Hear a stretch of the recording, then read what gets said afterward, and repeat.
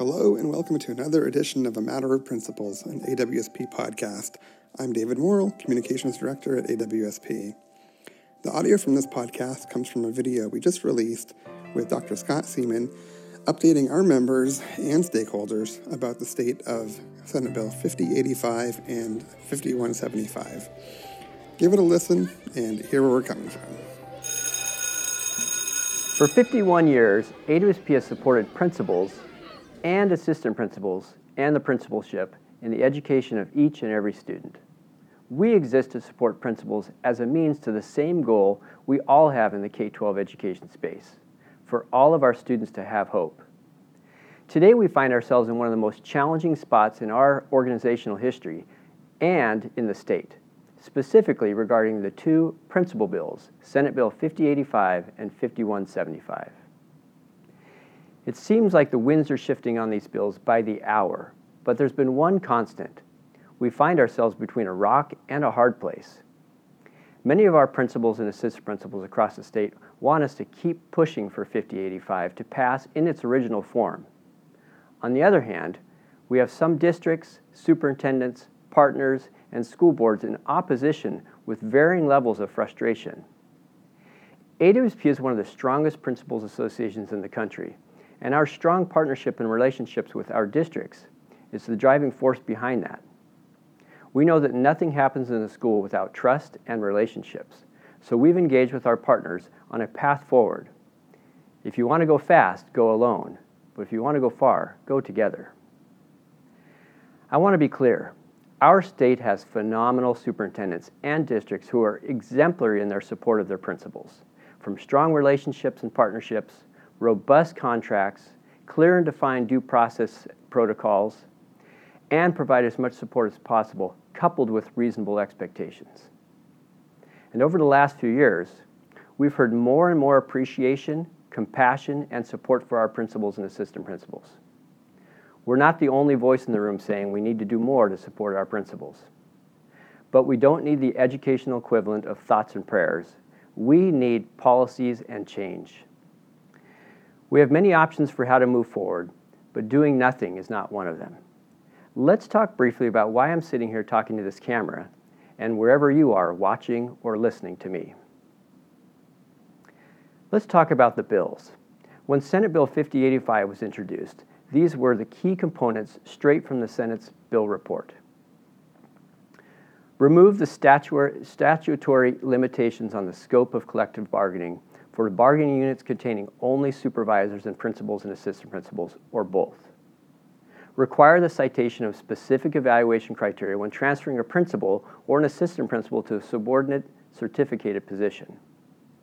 Require that years of administrator experience count towards these total years of future positions when a principal or assistant principal is transferred to a non-administrative subordinate position. And apply employment provisions relating to principals and assistant principals as well. Specify that in addition to an applicant has ever been placed on administrative leave, a school district employment application may not include a question asking whether an applicant has ever been on a plan of improvement, has ever been under investigation, or has ever resigned in lieu of termination. Require evaluators of principals and assistant principals to receive training in evaluation procedures. As we record here on February 22nd, the current version of this bill is now different. The fifth bullet was removed as it passed out of the Senate Education Committee. The intent behind that section was to protect principals, who are often put on administrative leave at the drop of a hat for an investigation or grievance, only to be cleared of all wrongdoing. Those questions on a job application are typically used to screen out applicants. We feel the better option is to learn more about the candidates during the interviews and reference checks. It's better for the candidates, and that process can prevent districts from missing out on a great hire. The first bullet of the bill has been the most controversial. Some superintendents were concerned that if principals and assistant principals were allowed to bargain more than just salary and the number of contract days, it would create another labor group that could create contentious relationships. After meeting with partners, including WASA, we asked for this section of the bill to be removed. There is a striking amendment that has been introduced to do just that.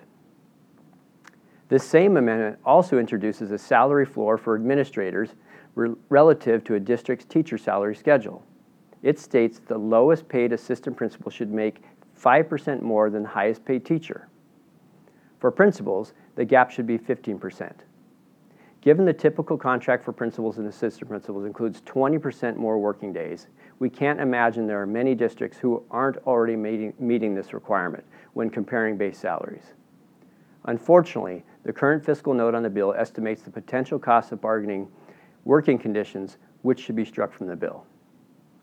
We don't know the extra cost of adding a salary floor. Senate Bill 5085 was never intended to be an unfunded mandate or to have a fiscal component. It's a first step towards making it easier to recruit, retain, and sustain our school leaders. The other bill, Senate Bill 5175, simply allows districts to offer a 3-year principal contract. Principal positions, especially at the high school level, are getting harder and harder to fill. The ability to offer or accept a 3-year contract is one possible incentive to help reduce principal turnover. It can also provide the support a principal needs to dismantle systems that are bad for kids. We know change takes time, so we need our principals making decisions with a long-term vision and a plan, not simply leading to have a job the following year. As for the concern about buyouts, there are many ways to write a contract to give principals and assistant principals a little more protection and security while protecting the district's ability to move on from cases of misconduct or mismanagement. Over the past few decades, the expectations for the role of the principal have changed. Principals are no longer just expected to manage the school, but also be the instructional leader, crisis manager, social worker, etc. Many principals report the job has grown more complex post-COVID. If we want strong students filled with hope, we need strong schools to create them. Strong schools don't exist without strong principals or assistant principals. Every job in K-12 plays an important role in our students' success. But systematically, it makes sense to invest in a principal leadership. Why? Listen to what the Wallace Foundation has to say. Based on research since 2000, the impact of an effective principal has likely been understated, with impacts being both greater and broader than previously believed. Greater in the impact on student achievement, and broader in affecting other important outcomes, including teacher satisfaction and retention, especially among high-performing teachers, student attendance, and reductions in exclusionary discipline. Can we break that down for a minute? A greater impact on student achievement, so a direct impact on learning, and a broader impact on other important outcomes, like how they call out better teacher satisfaction and retention. We cannot create more equitable outcomes for students without a focus on attendance and reductions in exclusionary discipline. Just like our school leader paradigm, the principal directly affects the school's culture, systems, and learning outcomes. The Wallace Foundation also said, an effective principal's impact is stronger and broader than previously thought, making it difficult to envision a higher return on investment in K-12 education than the cultivation of high-quality school leadership. When they say the principal's impact is stronger and broader than previously thought, keep in mind their previous research concluded that principals had the second largest impact on student achievement, right behind a great classroom teacher. We'll be putting together more links and resources to the research about the important role principals and assistant principals play, and the value investing in school leadership can return. But for now, we'll leave you with 2 quick more nuggets to think about as we talk about our truths. First, only 1 in 4 principals in the same school after 5 years. And secondly, it takes years to improve a school's culture and build the systems necessary to impact learning for all. Those are 2 conflicting data points when considering the alarmingly high principal turnover rates across all grade levels, regions, and contexts. We're the only organization in the state dedicated to advocating for and supporting principals, so it's our duty to act. The intent of these bills is to provide more support for our current and future school leaders. While there isn't a magic wand or a single fix to make attracting, retaining, and sustaining effective principals, these bills are a good start. And yes, let's increase the allocation for school leaders in the prototypical funding formula. But the reality we hear from legislators is that's not going to happen this year. It's also not going to fix the realities our leaders are facing. Even if every school could hire one additional AP, where are we going to find them? The market of exceptional leaders ready to take on the challenges of school leadership is shrinking fast. There are many reasons for that. Let's look at things that we know to be true. According to our state surveys, in line with national surveys, the average principal or assistant principal is working 6 days a week for nearly 60 hours a week.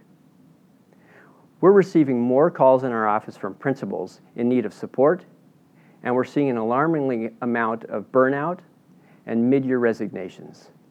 We see far too many principals and assistant principals put on administrative leave for months at a time without any resolution.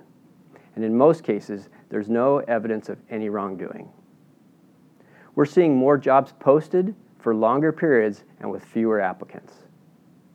We hear of more and more AP positions simply going unfilled. In many districts, we've also seen the gap between principals and assistant principal salaries and teacher salaries narrow substantially. We're seeing lower numbers for many of our state's principal prep programs, which holds true for our Washington State Intern Grant program as well. Of the people in our intern programs, the number of them wanting to lead high school or at the high school level is shrinking to a dangerously low level. The question we hear more and more, whether from teachers, legislators, lawyers we work with, or even current principals, is why would anybody want to be a principal? Well, the answer is, despite being one of the toughest jobs in the world, we still believe it is one of the most rewarding and satisfying jobs. Our school leaders make a difference and leave a forever impact. What else do we believe? Unless we fix some of these structural issues, things will get worse before they get better. The principal problem isn't just a principal problem. Shrinking numbers of school leaders combined with higher rates of turnover is costly for districts in terms of actual dollars and lost opportunities. It hurts teachers and kids too, and has a direct impact on student achievement. Our system needs school leaders to stay in place long enough to make a difference. We also need some of our principals and assistant principals to take on roles in the central office and become superintendents themselves. For all of those reasons and more, we believe the principal problem is everyone's problem. We need tangible solutions now. If you stayed with me long enough, thank you. And if you know anything about me and AWSP, you also know that we're about hope. I'll leave you with a few things we hope and are hopeful for. We hope people are aware this isn't our bill anymore. We can always advocate just like we have, and just like the bill's opponents do, but it's ultimately up to the legislature at this point. We hope people understand principals are always stuck in the middle, just like we find ourselves in. Principals don't have the power and authority of a superintendent or district office, nor the strength and numbers of teachers or classified staff.